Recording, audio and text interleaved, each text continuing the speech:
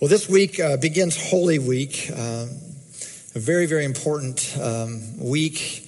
It leads up to the pinnacle of our Christian faith, which is Easter. I can't wait for this next Sunday over in Christ Chapel, and we all get to see each other and see who's part of our church. And, you know, sometimes we have a 5 o'clock church and a 9 a.m. church and 11 a.m. church, and so an opportunity this time of year to be able to see that. And so as for us to celebrate this amazing thing that took place, you know, the story, the message of Easter is it. It is the what the Christian story is all about. It sets it apart from every other story. It is brimming with new life and reconciliation and regeneration and new beginnings in every possible way. Nature actually is screaming about new life. We see flowers popping out of the ground and leaves and buds popping out of branches that look like they're dead, and it's an amazing thing for us to consider. And so as we're anticipating this, as we're coming up to this next Sunday, that we thought it would be very, very appropriate for us to share about the wrath of God. Praise the Lord. Aren't you glad you came this morning? Aren't you excited? Can't you just feel it kind of coming up in you? You know, actually, the wrath of God is one of the most misunderstood elements of the Christian story. It has caused so many people to pull away from God and to kind of duck and be confused about what this is all about. So they read throughout the scripture and they read these statements about the wrath of God, and we talk so much about the love of God, and what does this actually mean? I also believe that we can't fully experience and understand Easter unless we understand this rightly. And we also can't just not think about it. You know, sometimes it's just easier in life just to not think about some things. But it's not healthy for us to do that either. If we have fear or mistrust in any relationship, it affects our intimacy. We can't have a closeness with someone that we have a fear of or that we're afraid they're mad at us. When we were first married, I would find myself going shopping, and I would come home, and I would have my bags of things, and I'd lay them down on the bed, and I'd go, okay, I bought this, but it was 50% off, which that store was cheaper anyway, so 50% off made it a really good deal. And, I got these shoes, but you saw my black shoes. I mean, they're really getting worn, so I had a good reason for buying these. And we really needed to stock up on this, and it's cheaper right now than it's going to be later on. And Brent was like, why are you doing this? Why are you explaining all of these things to me? More details than he possibly wanted to know. And we started talking about it, and it's interesting because Brent and I are extremely similar in terms of finances and what we think are a priority. But we started thinking about it, and I realized it went back to the relationship that I had with my dad. Some of you know my dad retired really early for a brief period of time. He was retired at 40. And when I was in high school, when I would go out and buy something, because he was sitting around the house, when I would go out and buy something that I spent my own money for, and I would walk in the house with my packages, he would be like, you got something new? What do you have now? Another pair of shoes? What is that? And so I'd have to explain everything that I got to him. And I ended up, because I drove a convertible and I had this blanket that I always put over the seats to keep it from being too hot, I would end up going shopping, wrap all my packages in my army blanket from my car. I'd walk into the house, hi guys, I'm home, walk to the laundry chute, stuff it all down the laundry chute. Then I would go downstairs, take the packages out, cut the tags off, put the clothes on, throw the bags away, and then I didn't have to explain anything. Because my dad would never notice if it was new clothes. It was just the packages that he saw. Well, what I realized was I carried a belief in me that husbands wanted you to justify everything that you spent, and that they were mad at you if you spent money. So I brought that into marriage where it was not the case at all. I was operating on a false belief system based on my past. It was not my reality. But I believe if that had continued, I think it would have created a mistrust between us, and it would have affected our relationship overall, because I would have assumed every time I went shopping, which does happen from time to time. That is one of her spiritual gifts. It is, yes. She's Praise really, him. Yes. really gifted. Praise really him. gifted. No. I do sometimes send him little emails, and in the line, if it's something I've ordered online, it's, I am a sinner. If it's not one thing, it's another.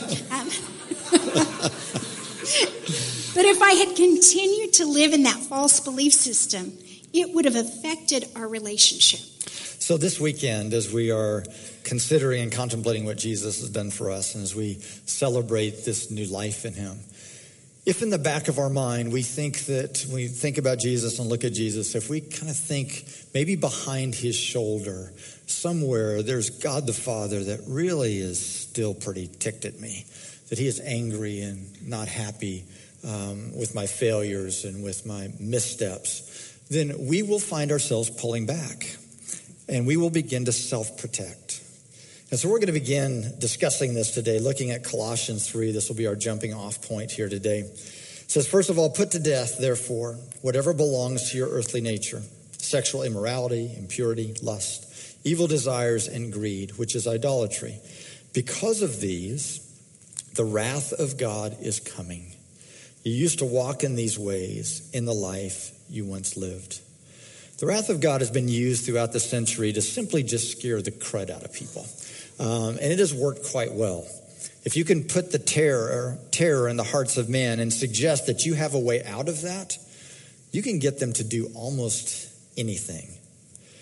This is so contrary, the way this has been portrayed over the years is so contrary to the expression in the life of Jesus, particularly what we're going to be considering this week, his sacrifice on the cross. One of the most famous sermons in history is Jonathan Edwards' sermon, Sinner in the Hands of an Angry God. It was written and it was preached in 1741. And so I'm going to read excerpts. I promise I won't read the whole thing of this sermon.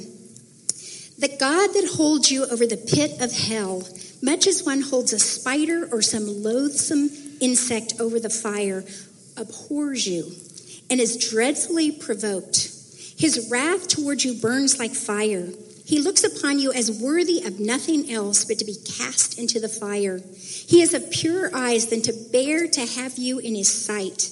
You are 10,000 times more abominable in his eyes than the most hateful, venomous serpent is in ours. You hang by a slender thread with the flames of divine wrath flashing about it, and every moment to singe it and burn it asunder. And terribleness of the omnipotent God shall be magnified upon you in the inevitable strength of your torments. And when you shall be in the state of suffering, the glorious inhabitants of heaven shall go forth and look on the awful spectacle, that they may see what the wrath and fierceness of the Almighty is. And when they have seen it, they will fall down afore that great power and majesty. Kind of affirmed and kind of feel kind of warm and fuzzy there. That somehow God looks at us because of our sin and rebellion and kind of dangles us over the fire by a thread, and that the fire is going to come up and burn it and we're going to drop into it. And one of the most troubling or twisted parts of this kind of thinking over the years has been that somehow those in heaven are going to kind of peer over and almost with joy in their hearts look at Cousin Harry. I knew he was going to probably end up there, that somehow that we're actually going to be kind of thankful or glad that has happened. So antithetical to the way that Jesus talked to us about even considering those that are enemies in our life. And Matthew 5 says, you've heard that it was said, you shall love your neighbor and hate your enemy. But I say to you, love your enemies and pray for those who persecute you. Jesus was praying for those who persecuted him. That doesn't sound like a God that abhors you, that is holding you over the fire, saying, you miserable, terrible wretch. I cannot believe that Jesus would come to earth and die on the cross, suffer all of that for us, just to say we were loathsome creatures, that we were horrible people. He came to take our sins upon him, not to look down on us with this terrible abhorrence. You know, oftentimes I will see people in counseling. And one of the things I hear over and over again, and I think all of us deal with this somewhat, is this idea of, well, yes, Jesus forgave me for all of my sins up to the point that I know him. But then after that, he is so mad at me. Everything I do, he is ready to just strike me for something. Many times I'll have people go, is God mad at me for this? He would not send Jesus to die on the cross for you and say, one-time deal, baby, you mess up from here and it's all over. He loves you. His mercies are new every morning. He has forgiveness for us, and there's not a time limit. But this concept of an angry God that so impacted the church for generations gives us this idea that he is angry with us, that he's upset with us. And you know what? I can see people fearing this type of God. It makes sense that people would fear this type of God, but I don't think a healthy person could love that type of God. I think otherwise, if we said, okay, yes, I love him, it may be because we're afraid we're going to go to hell or he's going to smite us. God has love for his children. One of the things we've enjoyed doing over the years, we've had an opportunity to several times, is to travel Europe. And one of the amazing things is just seeing some of the buildings that you come across. We were walking one time in London and walked by a building and it said, rebuilt in 1430. We don't experience those kind of things in America. And one of the amazing things that you'll see is these wonderful cathedrals. You can go in and stained glass and just you figure out how in the world did they get all this brick and mortar together, and pretty amazing. Many of these were actually built by utilizing this stream of thought. One of the things that the church would do was sell indulgences that you could actually kind of pay your way out of suffering. If you gave a certain amount of money, then you could limit your time of suffering. For instance, in purgatory, which was this place that some thought that you would go if you weren't quite holy enough to make it into heaven the first go around, then you could go to purgatory and experience some more kind of pain and suffering that would then purify you enough so that you could then enter into heaven.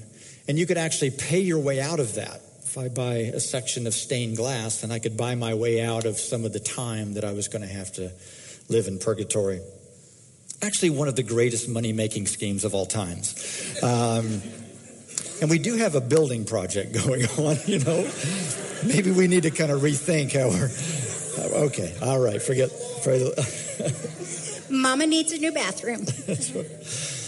This extreme view of God's wrath has been very destructive. It's pushed so many different people away. I'm sure you've talked to some folks that you've talked to about the love of God, and yet they bring up these questions about, but what about this? And it says that God did this. And unfortunately, this view of God didn't die in the 18th century with Jonathan Edwards. As a matter of fact, there's a kind of a current stream coming alive again today. You can hear some national voices right now that would use some of this kind of language.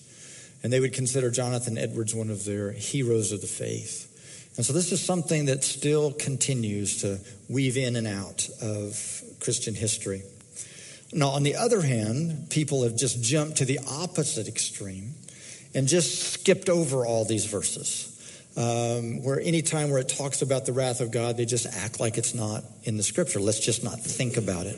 And it actually creates what we call cognitive dissonance, where we actually think it's the pressure and stress that we experience in our life by having two opposite beliefs. And it just unsettles us. It just creates this sense of insecurity in our thinking. It's kind of like what I've struggled with a little bit with one of my sons when he was at ORU on a floor that he really loved, that were wonderful guys, and I loved the fellowship that they had. On the other hand, they did some really risky things from time to time. And so I found myself as a mom going, la, la, la, la, la, la, la. I don't want to know what's happening. I'm happy about this, but let's just not think about some of the other things. So it was midnight, and you guys had machetes running through the woods, and then you all made everybody jump in a lake and swim across the lake to an island in the middle of the lake. It's just best not to think about some things. Sorry, a little parental moment here, okay? La la la. So back to the point. Without having a proper understanding of this, it creates an instability in our soul. We're just not fully founded because we always have a little bit of this doubt, a little bit of this question that comes up in our mind. This opposite view of God where we take the other extreme kind of represents God a little bit like a half senile old grandpa. That response to our sin and rebellion is something like, oh, these kids these days, the stuff that they get into, where there's just no sense of justice, no consequence for sin whatsoever. So it's important for us to examine this, to examine the core of our belief system. And what is it that founds us and secures us? Who is God? What is his pure nature? So we're going to wrestle with this just for a few minutes. We're going to look at the scripture and try to understand this, speak into this a little bit better. We will certainly not settle all this in the next 15 minutes. Matter of fact, we'll probably stir up some more questions in your mind, which we think is good. We encourage you to press into this, ask some questions, get this a little bit more settled in your mind. The thing that I've found, the more I have wrestled with God to try to understand him, the more I've understood that there's still a lot of mystery. There's still a lot that we'll never fully understand. But also, the more I lean into God, the more I understand that he is totally and ultimately good. I am more and more convinced of his goodness over time. So let's take a look at Colossians 2:9. For in Christ all the fullness of the deity lives in bodily form. And in Christ you have been brought to fullness. He is the head over every power and authority. If you want to understand love, look at Jesus. If you want to understand forgiveness, look at Jesus. If you want to understand the wrath of God, look to Jesus. When Jesus went to the cross, he took on the judgment of the world. He took on the whole of human sin, all of our sin. 2 Corinthians 5:21 says, God made him who had no sin to be sin for us, so that in him we might become the righteousness of God. Jesus experienced the wrath of God when he took our sin upon himself. Let's look at how it unfolds. Matthew 26:39. Going a little farther, Jesus fell with his face to the ground and prayed, My Father, if it is possible, may this cup be taken from me. Yet not as I will, but as you will. In the Old Testament, you're going to see this theme of the story where this cup would refer to the wrath of God. Jeremiah 25:15. Again, we're just going to look at this one. There's many of these that present this. This is what the Lord, the God of Israel, said to me. Take from my hand this cup, filled with the wine of my wrath, and make all the nations to whom I send you drink it. One of the ways that people have tried to understand the whole role of Jesus when it came to taking on the sin of the world, this idea of substitute, is that God the Father is just at his wit's end with us. That he is ticked, he is upset and angry at us, and he's raging, and he has to take that out on somebody. And Jesus steps in as the substitute and literally takes the punch. It's a little bit like a domestic violence family situation where we've got this raging dad raging against the mom, and the eldest son steps in and takes the punch. Now that would make us very thankful for Jesus, right? Thank you for taking this for us. But it puts us in a pretty weird position when we think about Father God, that somehow God is raging. I believe that oftentimes when we go this direction, it's because we're aware of our own anger and wrath, and we put that understanding, our human understanding, we present that and wrap that around to what we think about God. So let's look at what the wrath of God actually is. Now, what you're going to find is that it's not God the Father raging at the Son and having to take out this rage because of our sin and rebellion on Jesus. Matter of fact, you'll see that he never lifts a hand towards Jesus. What God the Father did was he turned him over. He withdrew his presence and his protection from Jesus and turned him over to violent humans and to fallen angels and demonic influences. Romans 8:32, God did not spare his son, but gave him up for us all. Romans 4:25, Jesus was delivered over to death for our sins. Luke 9:44, listen carefully to what I'm about to tell you. The Son of Man is going to be delivered over to human hands. God the Father turned Jesus over to violent humans who did violent things to him, but he was never violent towards Jesus himself. And maybe the most poignant scripture that we see this in is when Jesus is hanging on the cross near death, and he says, my God, why have you forsaken me? Jesus has taken on all of our sin. He's taken on the sin of the world, and he is experiencing the full brunt, the consequences of sin upon himself, which is death. God the Father has pulled back his protection. He's pulled back his presence from Jesus. That is the wrath of God. So the wrath of God is simply experiencing the consequences of sin. It's not an attribute of God. It is the consequence for our own sin and rebellion. So to further understand this, we kind of look at this theme throughout Scripture. We read one of these Psalms at the beginning of the service. It talks about the most amazing place that we could ever live is in the presence of God. The presence of God is what we all strive for. Psalm 16:11 says, you make known to me the path of life. You will fill me with joy in your presence, with eternal pleasures at your right hand. We could go on and on and on that would talk about the presence of God. This is the place of ultimate fulfillment. This is the place of ultimate joy. This is the place of ultimate peace. God is the beauty in all things beautiful.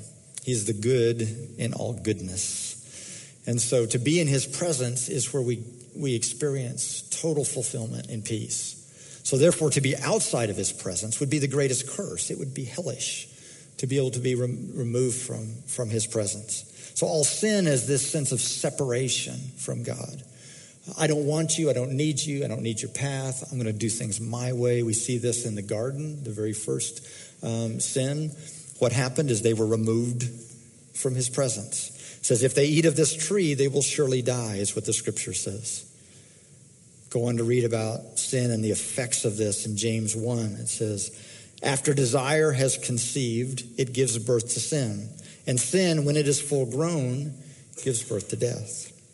So it's a natural cause and effect kind of response. And it's God's incredible mercy that gives us the opportunity to repent, to change our ways, to turn back, and to choose life, and to choose the life that he has for us. If we don't repent, if we don't change our ways, then he can withdraw his presence. And we can be in a situation where we are experiencing the consequences of our sin. I think about the story of the prodigal son as an example. You know, it was not the father's idea for him to take his inheritance and take off with it. I know he had to be going, oh, this is such a bad idea.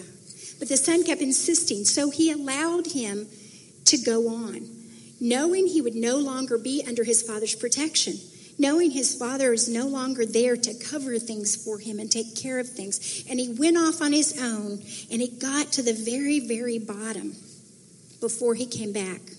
But you know, when he came back, the father wasn't going, here you are, dragging your sorry self back. You messed up so bad, I guess I'll let you. He was waiting. He was anxious. He wanted to welcome him back without recrimination. That is the heart of God. It's not, okay, I'll forgive your sins if you want to creep in here. It's welcome back. I've been waiting for you. I've been watching for you. I want you back. Let's celebrate. You've changed your ways. Let's celebrate the good things that I have for you. God always makes a way back for us to return. He's always watching for us. He's always welcoming us back. As a parent, I think sometimes about this story, and I think about, you know, it would be easy for me if my son was off like that to find a way to slip him a few 20s. You know, somebody's going on a business trip over there. If you see my son, would you give him this money? Or I'd want to drop off groceries at the pig pen anonymously. But this was a good father, and the good father knew he had to suffer the consequences of this sin so that he could change, because there was a heart issue that was involved. And he knew the best thing for the son was to get to that point so he would turn and change his ways and choose life. The Hebrews had an understanding of this in that in their language, there's not separate words for the sin and the punishment. The words, for instance, wickedness and sin and trespass and corruption all carry the same root words as disaster and trouble and destruction. So the idea is sin carries the very seeds of its own punishment. So the natural consequence of sin is the wrath of God. And it's not so much like a judgment. It's not so much that, okay, you did this, so you get 5 years. You did this, you get 10 years. It's more of an organic thing. If you smoke 3 packs of cigarettes a day for 30 years, good chance you're going to get emphysema. If you drink crazy amounts of alcohol all of your life, you're probably destroying your liver. If you lie to your spouse, you've probably broken the foundational undergirding of every healthy relationship, which is trust, and you're going to suffer in that. If you are gambling without restraint, there's a really good chance you're going to lose your house. And so it is kind of that response to our behavior.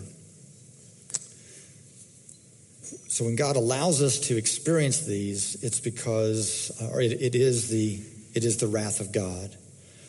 Now, God allows so that, as Janice said, his goal is that we would return. And so he allows pain in our life. So often we fight pain. As a matter of fact, people spend a lot of time and energy covering up pain. But pain is actually a blessing in our life. It can be one of the greatest motivators for any change that we have. God allows pain so that we'll turn the corner, and that we'll repent, change our mind, and come back. All of us are fairly respectful of stovetops. We have one of those black glass top stoves, and sometimes it's hard to tell whether it's really on or not. I've been a little too close to that in my life. Well, he puts pain receptors in our hand for our own good, so that if we get close to it, we'll pull back.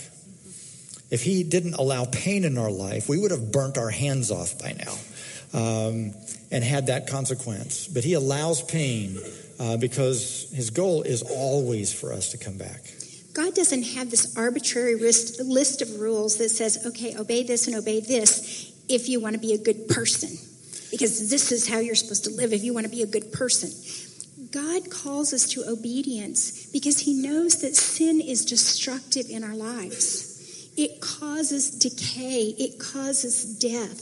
So it's not that he's saying, don't sin or you're a terrible person. It's like, honey, don't sin. You're going to mess up your life by doing this. There are better things for you to do. Sin causes negative consequences. Sin can ricochet back on us, and it can cause us pain and difficulties. Galatians 6:7 says, God cannot be mocked. People reap what they sow. In the Hebraic worldview, it's believed that it was very literally, if you sowed something, you would reap that exact same thing. From Hosea 8:7, they sow the wind and reap the whirlwind. It's the idea that the punishment is the very thing that you have sown. Now, we always have to be careful when we talk about this, because we have this tendency to go, well, then if something bad happened in my life or something bad happened in this person's life, it's the consequences of the sin in their lives. Sometimes, yes, sin does have consequences, but we also live in a fallen world, and sometimes people get cancer and we don't know why. Sometimes bad things happen to us, and it's not something that we did. We don't know why. But we do know that when we choose to sin, there is a destructiveness that can come in our lives. And that's why God wants us to change our ways and to not follow that. Now, as a counselor, I also have to say, sometimes I have people that come in and go, but so-and-so did this terrible thing, and they're not having any consequences. They're going on their merry way, and they're being happy. And I'm the one that's paying the price. We don't understand that. Having heard a lot of sad stories over the years, I could easily decide who should be punished. There's part of me that's like, Okay, Lord, that's one to take care of. And as I wrestle through with that and go, okay, why does it seem like that person gets by without the consequences? God just very sweetly speaks to me and says, that's my business. That's my business. You listen to me and you obey me. But I believe that there are consequences to sin, whether we see them in other people's lives or not. And some of you may be feeling, I think I'm reaping the seeds that somebody else has planted. And yes, in this world, the scripture says we will have trouble. But in all of those situations, it says, look to Jesus. He's the one that has overcome the world.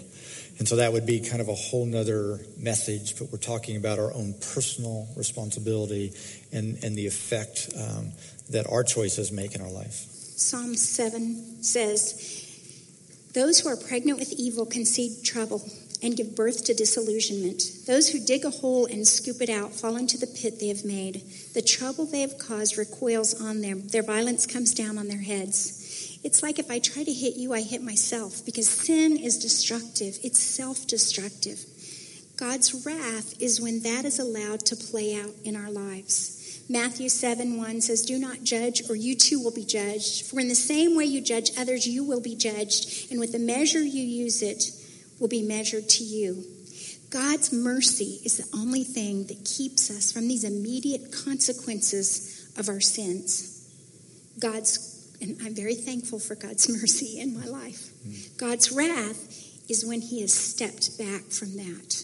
Romans 1, several verses in Romans 1, God gave them over in the sinful desires of their hearts. God gave them over to shameful lust. Just as they did not think it worthwhile to retain the knowledge of God, so God gave them over to a depraved mind. It's obvious in this language that God is after us, that he's, by his Spirit, convicting us, that he wants us to pull back, that he doesn't want us to experience these things. But there is what we call this ricochet effect. If I'm feeding my mind poorly, my mind's going to get sick. We live in a broken world. The enemy comes to steal and kill and destroy. And I kind of see this as there's this force that's kind of trying to pull us down. It's a little bit like gravity, that there's something that's trying to come against us. It's like if I have a ball in my hand, I don't have to throw the ball down to hit the ground. All I have to do is let go of it.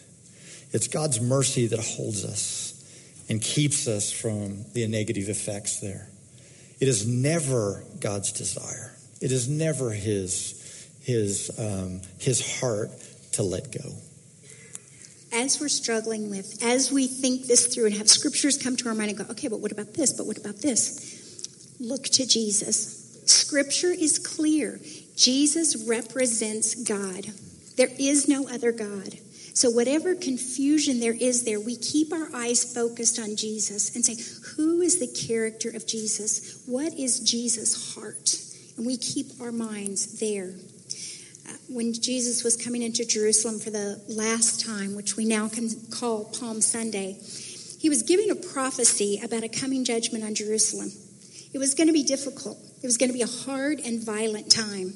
It's not that God would carry out the violence, but he would use the Roman people, or the Roman people would come in and bring about massive destruction. But because of the sin of Jerusalem, God was removing his hand. Luke 19:41 says, as he approached Jerusalem and saw the city, he wept over it. Wasn't oh my gosh, they deserve this because they wouldn't change their ways. He wept. He was grieved over it. If you, even you, had known on this day what would bring you peace, but now it's hidden from your eyes. The days will come upon you when your enemies will build an embankment against you and encircle you and hem you in on every side. They will dash you to the ground, you and the children within your walls. They will not leave one stone on another because you did not recognize the time of God's coming to you. Earlier in Luke, we see in chapter 13, Jerusalem, Jerusalem, you who kill the prophets and stone those sent to you. How often I have longed to gather your children together as a hen gathers her chicks under her wings, and you were not willing. What we see is that Jesus is crying. He's weeping over Jerusalem. He's seen the consequences. He's seen the wrath that is to come. But God's crying. When we understand God through the life of Jesus, we see a God who always loves, who always welcomes us back, who always forgives. But he does allow us the consequences of our sins sometimes because of our rebellion, because he wants us to change our ways, and he wants us to pursue his way for our lives. For some reason, we're often drawn to this kind of wrath metaphor in Scripture. I don't know exactly why. Part of it may be because we're very aware of our own anger. We know how quickly we get mad at the person that just pulls out in front of us in traffic. And we're going to be 32 seconds later than we would have been before. But how quickly that comes, how dare they get in front of me, you know? So maybe because we're so sensitive to that we project that on God. Maybe it's just the way that we're taught. There's a lot of things in culture that have given us this perspective. When you look at the Greek and Roman gods, they were wrathful, flighty, prone to fits of rage. At one moment, they would love these people, and at the next moment, they would hate these people. Unfortunately, that's a little bit like how some Christians are. Some forms of Christianity tend to look like this. In Jesus' time, the Roman Empire was full of rage. They promised peace and prosperity, but it came with an undercurrent of domination and control.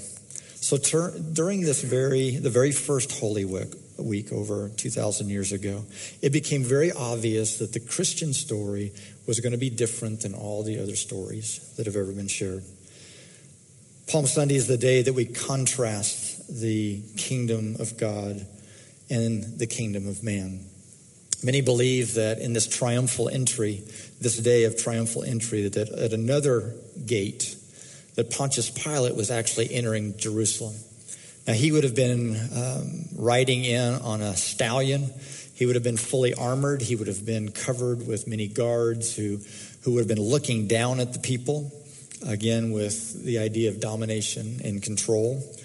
Jesus obviously chose, the King of Kings, chose to ride not on a full-grown donkey, but on a colt, a small, young donkey, so that he could sit down, so that he could see the people eye to eye. He came close. God came close to us, looks us in the eye, says, I am giving my life to you. I accept you exactly where you're at, and I have come to make things new in your life. So God is not a flighty deity. He's not full of rage. He's the God who came close. God's not mad at you.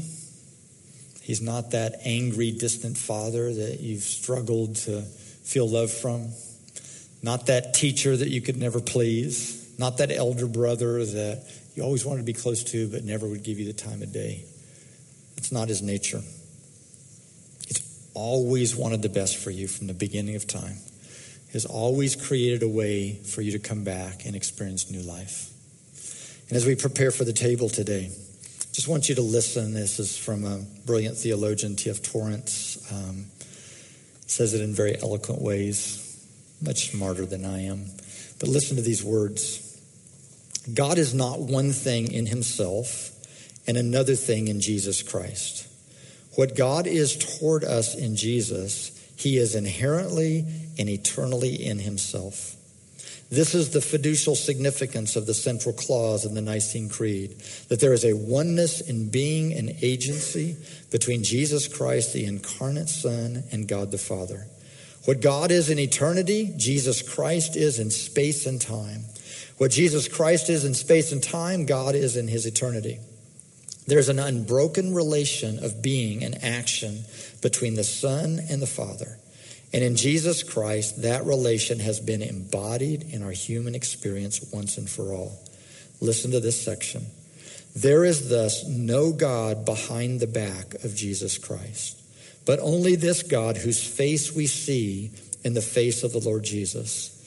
There is no Deus absconditus, no dark, inscrutable God, no arbitrary deity of whom we can know nothing, but before whom we can only tremble as our guilty conscience paints harsh streaks upon his face. No, there are no dark spots in God of which we need to be afraid. There is nothing in God for which Jesus Christ does not go bail in virtue of the perfect oneness in being and nature between God and himself. There is only the one God who has revealed himself in Jesus Christ in such a way that there is perfect consistency and fidelity between what he reveals of the Father and what the Father is in his unchangeable reality. The constancy of God in time and eternity has to do with the fact that God really is like Jesus. For there is no other God than he who became man in Jesus, and he whom God affirms himself to be and always will be in Jesus. Would you stand to your feet?